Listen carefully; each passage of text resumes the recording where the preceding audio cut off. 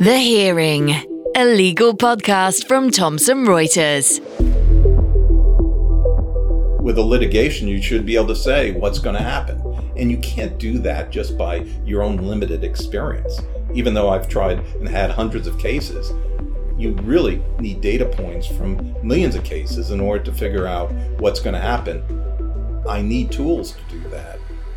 And the better law firms are the ones that are buying this technology, and they're going to just eat the lunch. Smaller firms, unfortunately, that don't invest in these tools.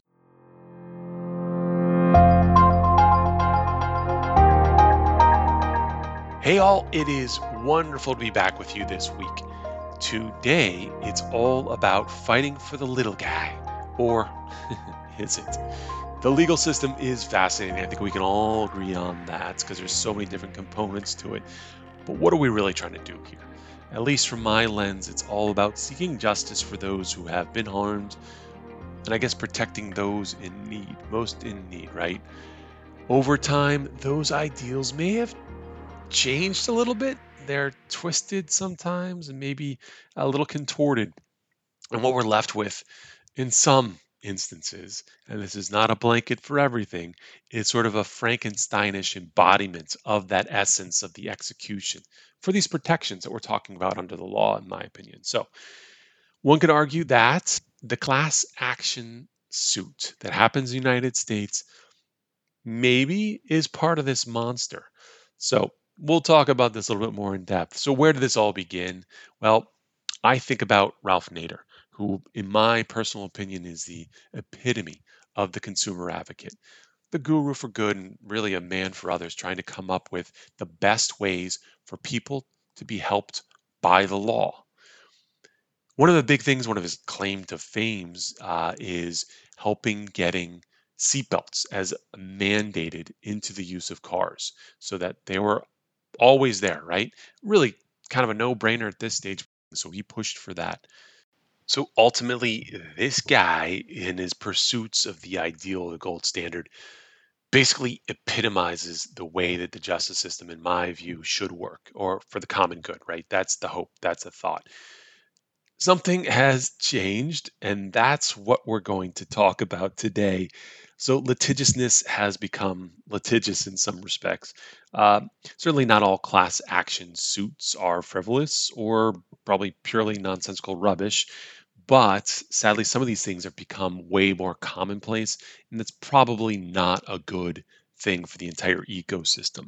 I personally get roughly 6 different requests per year um, for me to opt into a class action settlement. And what this amounts to is simply this. Here's an example. So, Facebook IPO. I actually bought a few shares the day that it opened up. And when I purchased it, let's say between 10 a.m. and 11 a.m., those executions of the stock didn't actually happen the millisecond that it was supposed to happen. So they formed a class action settlement around that. Another use case was 4 years ago, I bought some sunscreen. And the sunscreen was purchased from a grocery store. And apparently, there's some tiny, minute, harmful something in that bottle.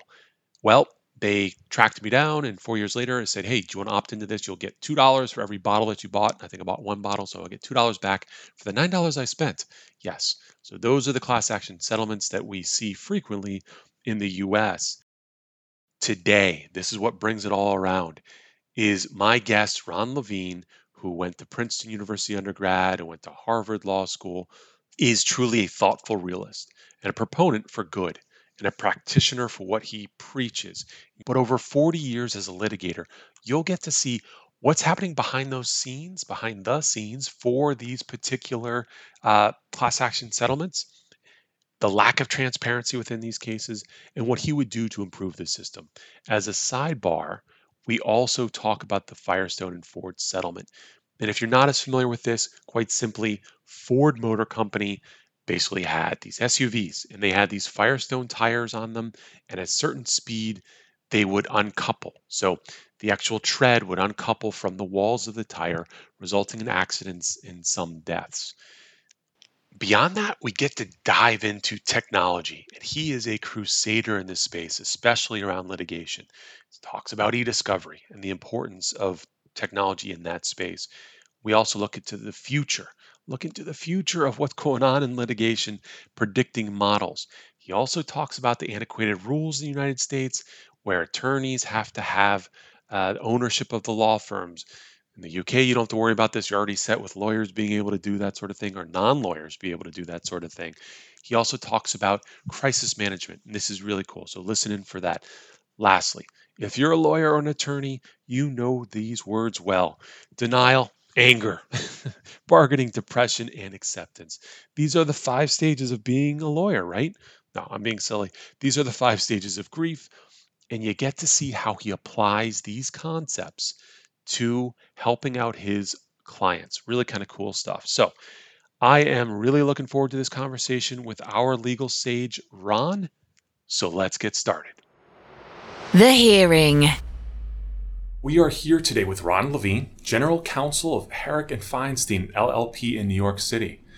Welcome, Ron. How are you? Great. Excellent. Happy to be here. Oh, it's lovely to have you here. So you went to Princeton undergrad and Harvard Law School. Who do you root for now?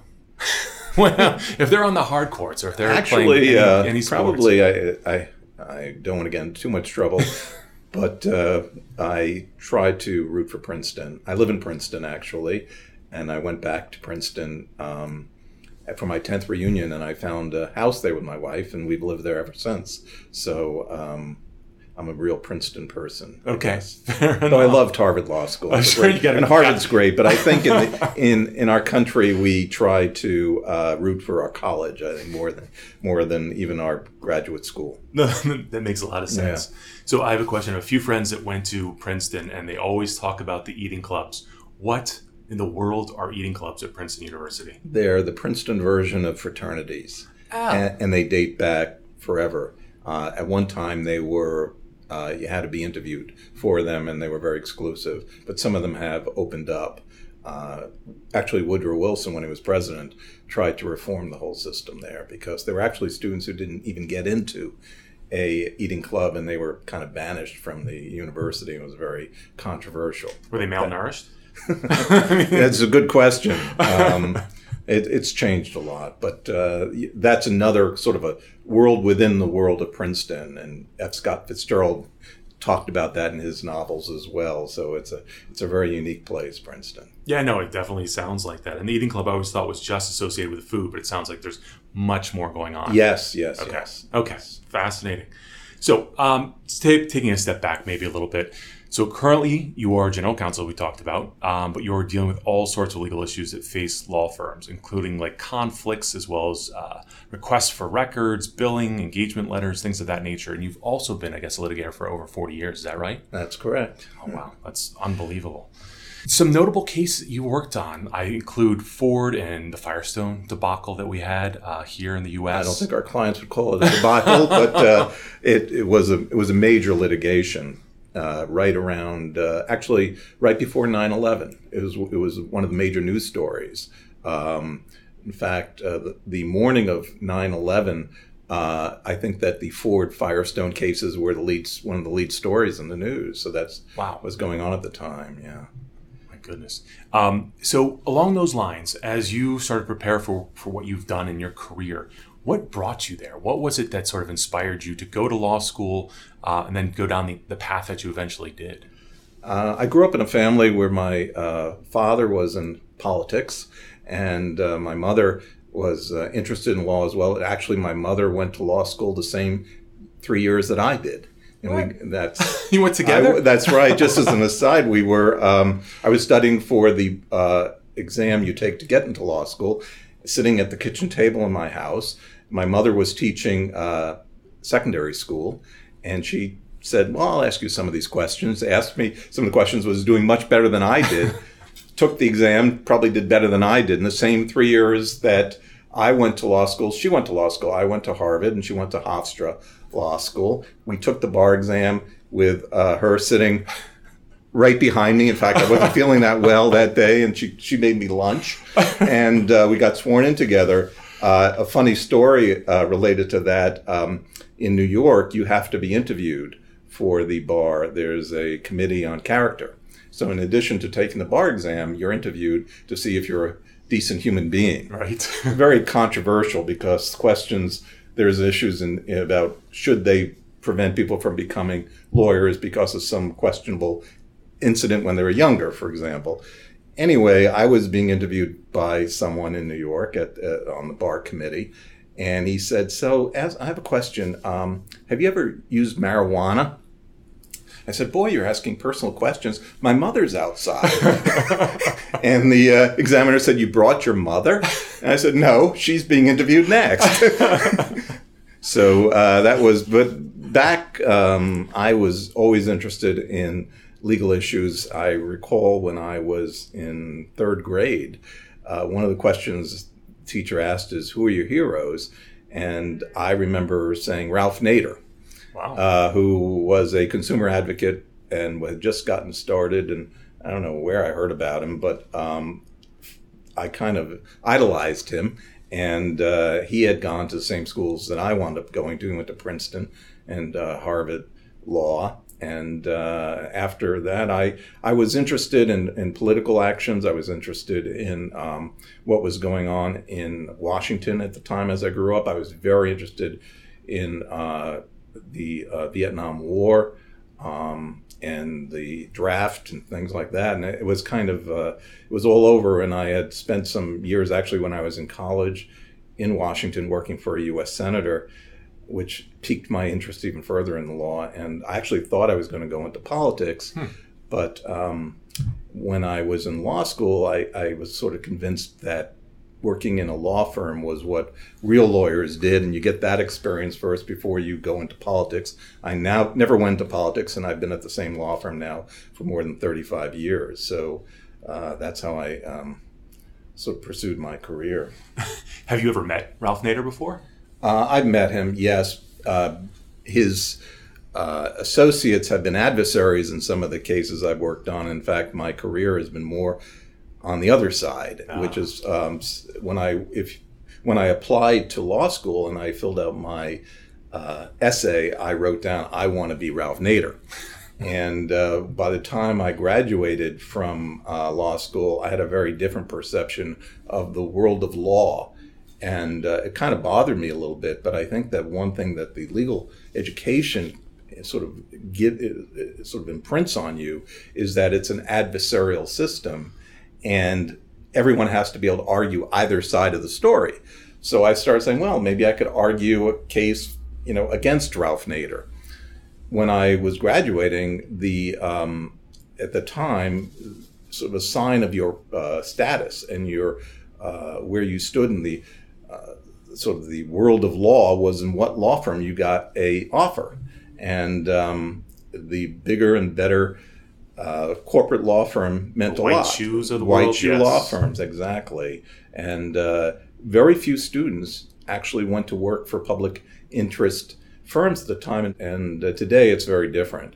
But I think that the message came loud and clear when we were in law school that, you go through this whole system when you're in your second and third year of interviewing, getting a summer associate job, and eventually working for one of these prestigious firms, which is what sort of is a marker of your career, or you would clerk for a judge at a law school. Wow. So when you've been involved with class action suits, how do you sort of resolve this purist sort of Ralph Nader view on things versus maybe a different side? How do you sort of bring those together? How do those align in your world? I have been up against so many different plaintiffs in these cases that I have convinced myself, perhaps more so, that the system isn't really working well for the public interest side of things. I have a great respect for public interest lawyers and the issues they're addressing, where they're doing it purely for the social issue, where they're trying to make a change. But many cases are filed by lawyers for an economic reason. And I don't think they're making changes that they should be focusing on. They're focusing more on what my clients have called blackmail almost, that there's a threat of a class action being filed. Often our clients will get a letter in the mail saying, if you don't do something and pay us up, we'll file a class action.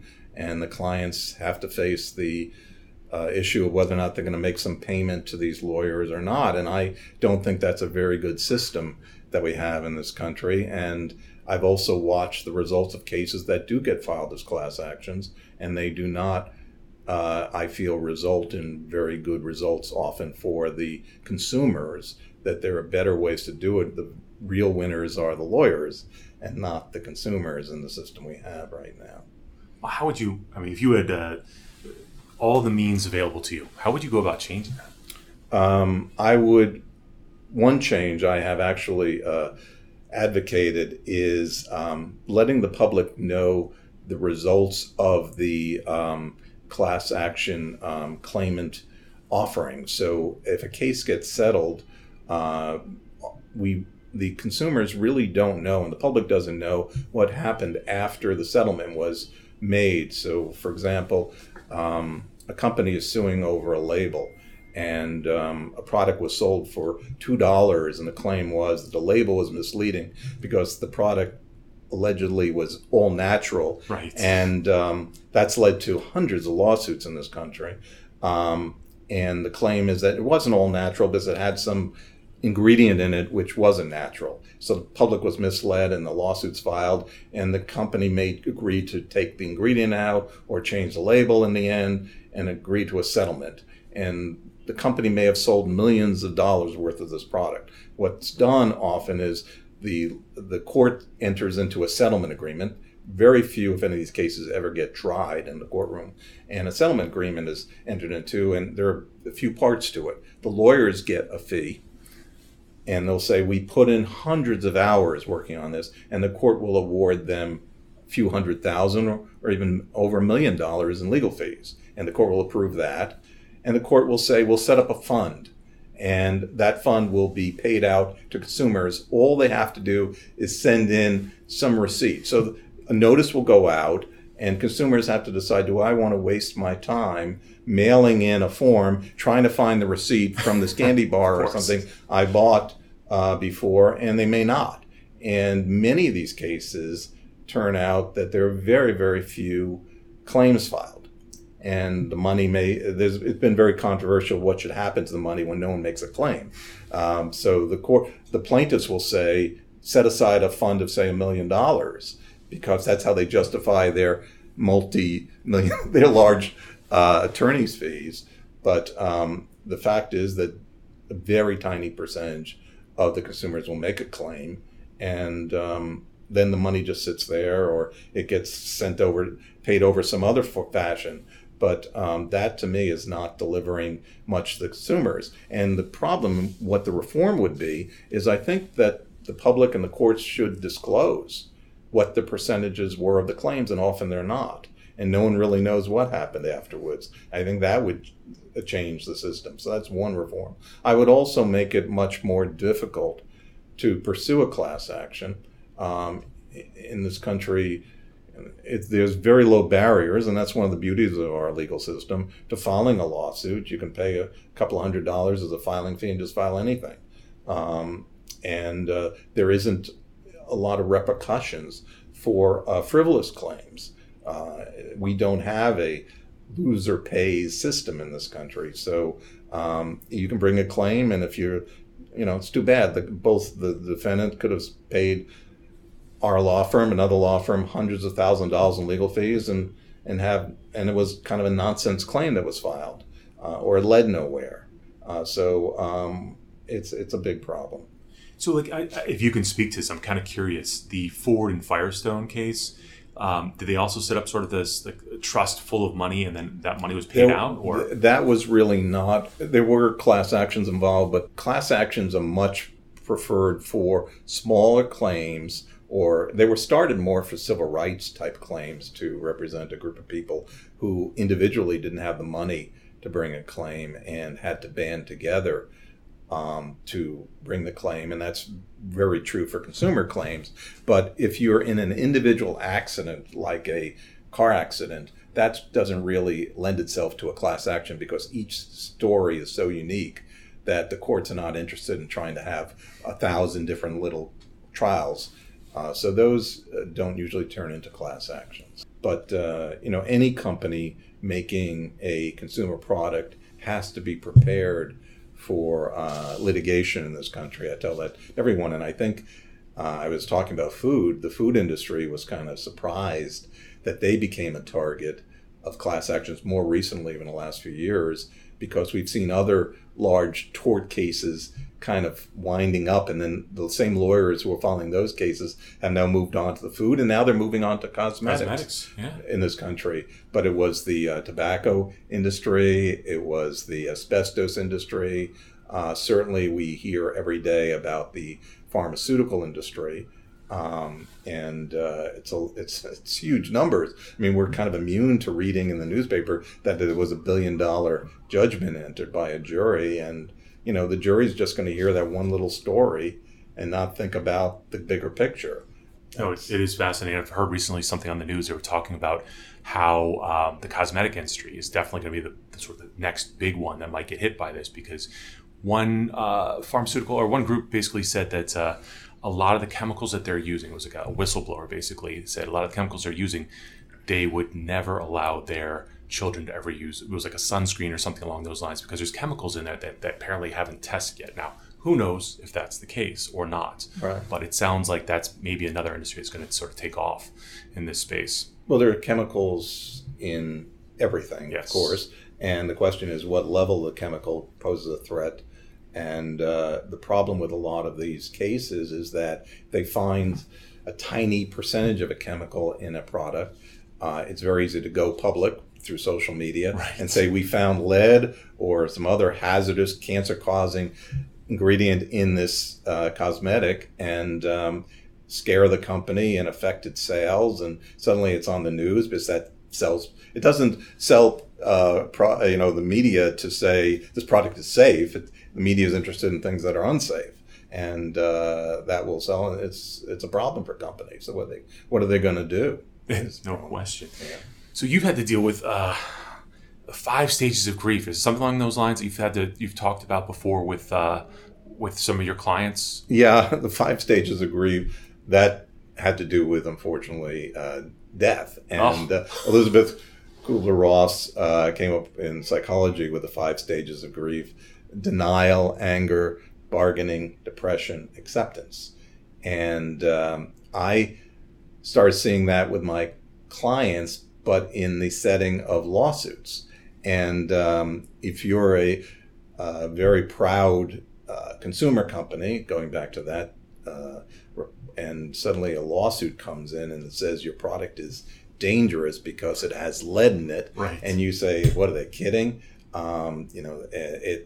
They'll go through a process of anger and denial, saying, let's fight this case. And that's music to a lawyer's ears, because lawyers, we get paid often, mostly on the defense side, by the hour. So if a client wants to fight, that means lots of lawyers, lots of hours, and lots of money. Unfortunately, many lawyers will play along with that and let the case proceed and run up the time and fight it, knowing eventually it's going to get settled. 90% plus of cases get settled, which haven't been dismissed. And I think that's a fact. I try to tell clients, they may not want to settle. They don't want to encourage other lawsuits and set a bad example. They want to show they'll fight. But the fight is really not known. What's known is the initial story, which is that a lawsuit was filed, a couple of articles if we lose motions, and eventually, after the bills have mounted up, they'll say, we're going nowhere with this case. It's been going on for a year now, and it's cost me hundreds of thousands of dollars of defense costs. What do I got to show for it? Why don't you call them up and see what we can do to get rid of it? Well, at this point, the other side has now run up hundreds of thousands of dollars of their own time, and to settle it's going to cost us a lot of money because, as I said, we're paying legal fees to the plaintiffs in these class actions. So what I try to tell the clients is, let's look at the end of the movie, earlier than later. And in my business, that's not a very popular thing to say because we're supposedly gladiators, anxious to fight. And if a client comes into my office and I start saying the dirty word settle, they'll think maybe I should go next door to the other law firm because this guy is talking settlement and it doesn't show, he doesn't believe in me, But I try to show a reality.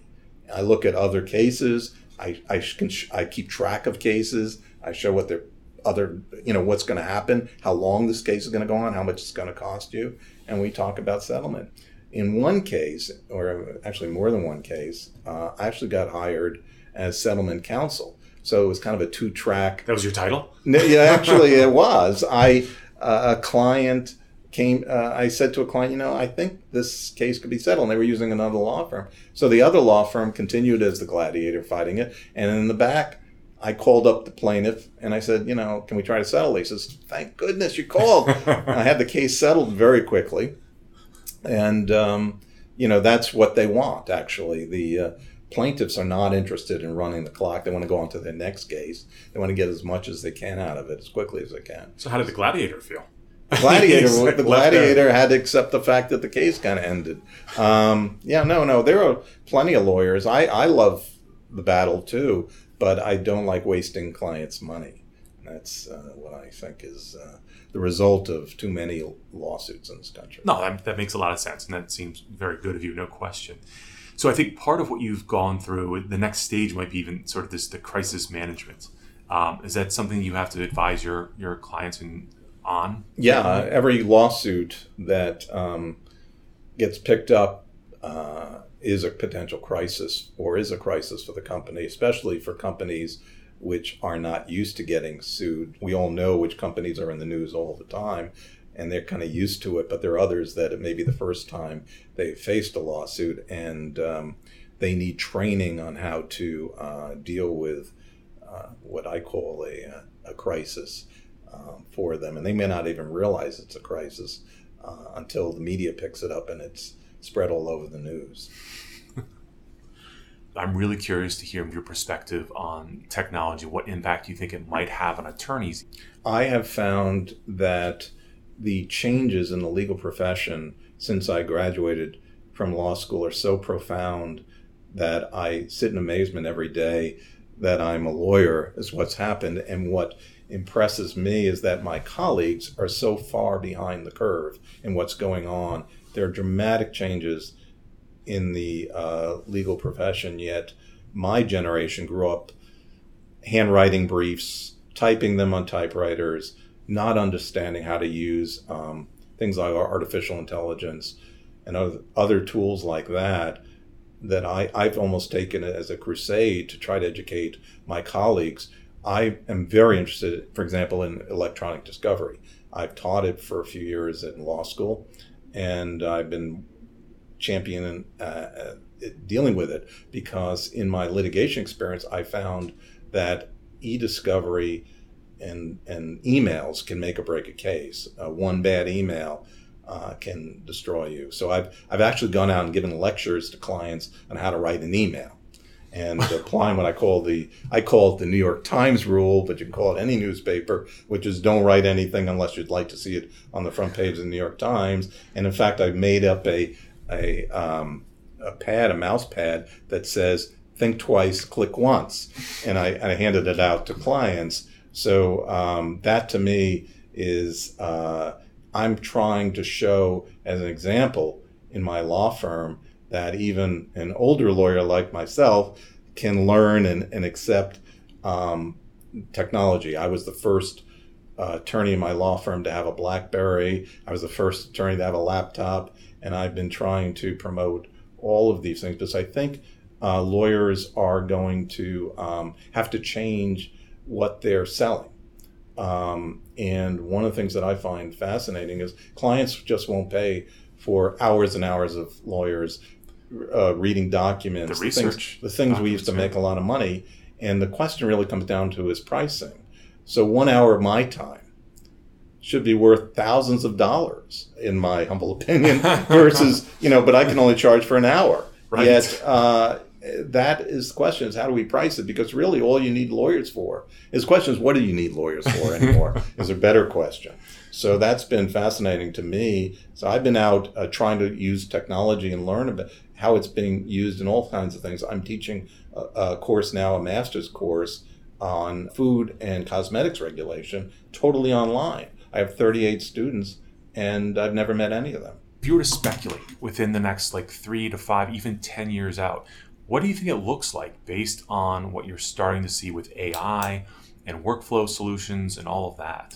Well, in litigation, which is what I've been doing, I think it's prediction and giving the client a better sense of what's going to happen in a case. The things I've been talking about, the information about the judge, information about the claims, give the client the odds of what's going to happen. Because if you sort of factor out the future and you do a chart, you should be able, if you're a good lawyer, to say, it's just like going to a doctor and saying, what's going to happen? What kind of disease do I have? And, so when you have cancer, they say you need 6 months of chemotherapy and we'll cure you. With a litigation, you should be able to say what's going to happen. And you can't do that just by your own limited experience. Even though I've tried and had hundreds of cases, you really need data points from millions of cases in order to figure out what's going to happen. And I'm incapable of doing that. I need tools to do that. And the better law firms, the ones that are the ones that are buying this technology, and they're going to just eat the lunch of smaller firms, unfortunately, that don't invest in these tools. And that's what's happening in our business. Do you think there's going to be a lot of consolidation in the medium law firm space? I think there will always be a need for specialist boutique law firms, but clients seem to like one-stop shopping.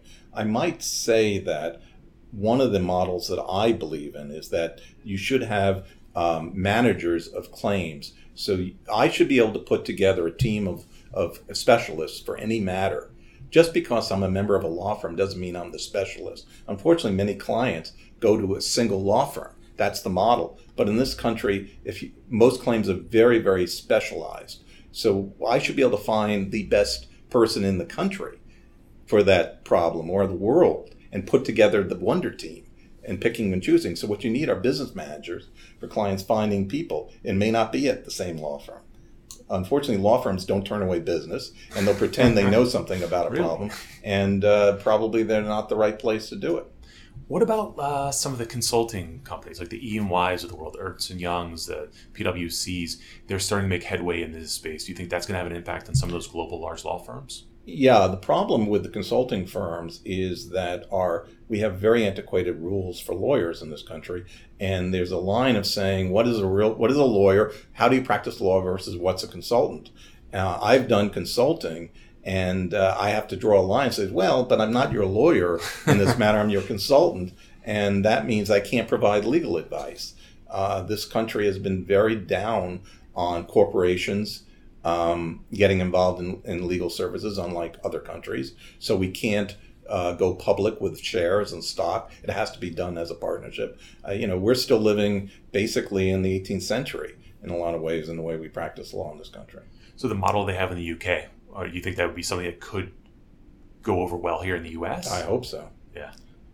I think that we don't spend enough time studying what's going on in other countries in terms of regulations, in terms of the way law firms are delivering services, to try to adapt them. Fortunately, a number of UK firms have come into the market here and made drastic changes. And why are they doing so well here is a good question. I think that they have better models than some of the US firms have had. Yeah, fascinating. It really is true. So one of the things you talked about before was crisis management. Is there anything outside of the law that really help resonate the processes that you go through, the understanding that you have for that you'd like to share? Well, 10 years ago, when I was busy with some of the matters we've been talking about, I discovered a growth on my neck. Actually, I was on a cruise ship. I went to the cruise doctor who was down on the third level of this cruise ship in the Mediterranean, and he was from Poland. I remember he looked at it and he says, sir, you have cancer. And I said, what, are you kidding me? I was celebrating my daughter's graduation from college. I was with my family. I couldn't believe it. I thought it was a mosquito bite. And I went home, saw my internist, and he said, well, that's what you get for $90 on a cruise ship. It's nothing. And I said, no, this doctor was very, very scared and upset. So he sent me for some tests, and sure enough, he was correct. Wow. The man the doctor on that cruise ship really saved me. And so I then turned out I had what's called Hodgkin's lymphoma, which is a very curable form of cancer, fortunately for me. But I did go through 6 months of chemotherapy and radiation. I was very open about it. I know that many people who go through these personal crises, don't want to talk about them. If you tell someone you had cancer, the assumption that somehow you're doomed, and people are afraid of those words. And I said to myself immediately, I've got a crisis on my hands. I was busy with my clients. I was chairman of my litigation department. I was in the middle of many significant cases for my clients. And what was I going to do, telling them I had cancer and I'd be having chemo? So did you tell them? I told them. I applied the same standards of crisis management I applied to a class action or anything else. One of the rules I tell clients is don't say no comment. Lawyers don't like to talk about things because they're afraid it'll impact the matter. I believe in being very transparent and very open. I told everyone what was going on. I kept them informed. I reassured them. And I applied all of the lessons I tried to for myself. Yeah. And I provided my own firm with my medical records. And I now try to talk to other lawyers and professionals about it because there isn't a lot of support groups.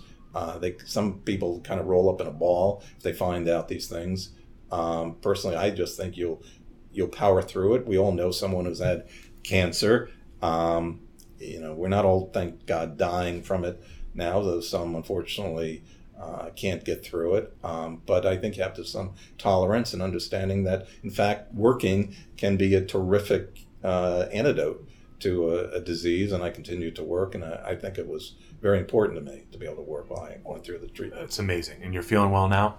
Very well. Excellent. Thank you. Yeah. Excellent. Well, what a way to sort of apply sort of your philosophy to life, to your clients as well, and then applying it to yourself too. So that's fantastic. Well, Ron, thank you so much for taking the time today. Really appreciate it. Thank you. The Hearing. Thank you for listening. I hope you've enjoyed this episode of The Hearing as much as I've enjoyed hosting it today. Please join me for our exciting upcoming episodes where amazing people and their remarkable stories meet the cross-section of the law and technology. If you would like, please give us a rating. Feel free to review us and subscribe to the podcast. That way you'll be notified of new episodes as they come out. Also, if you would like to connect with me on Twitter, it's @JoeRazz. That's JoeRazz. Thank you, and we'll see you next time. The Hearing, a legal podcast from Thomson Reuters.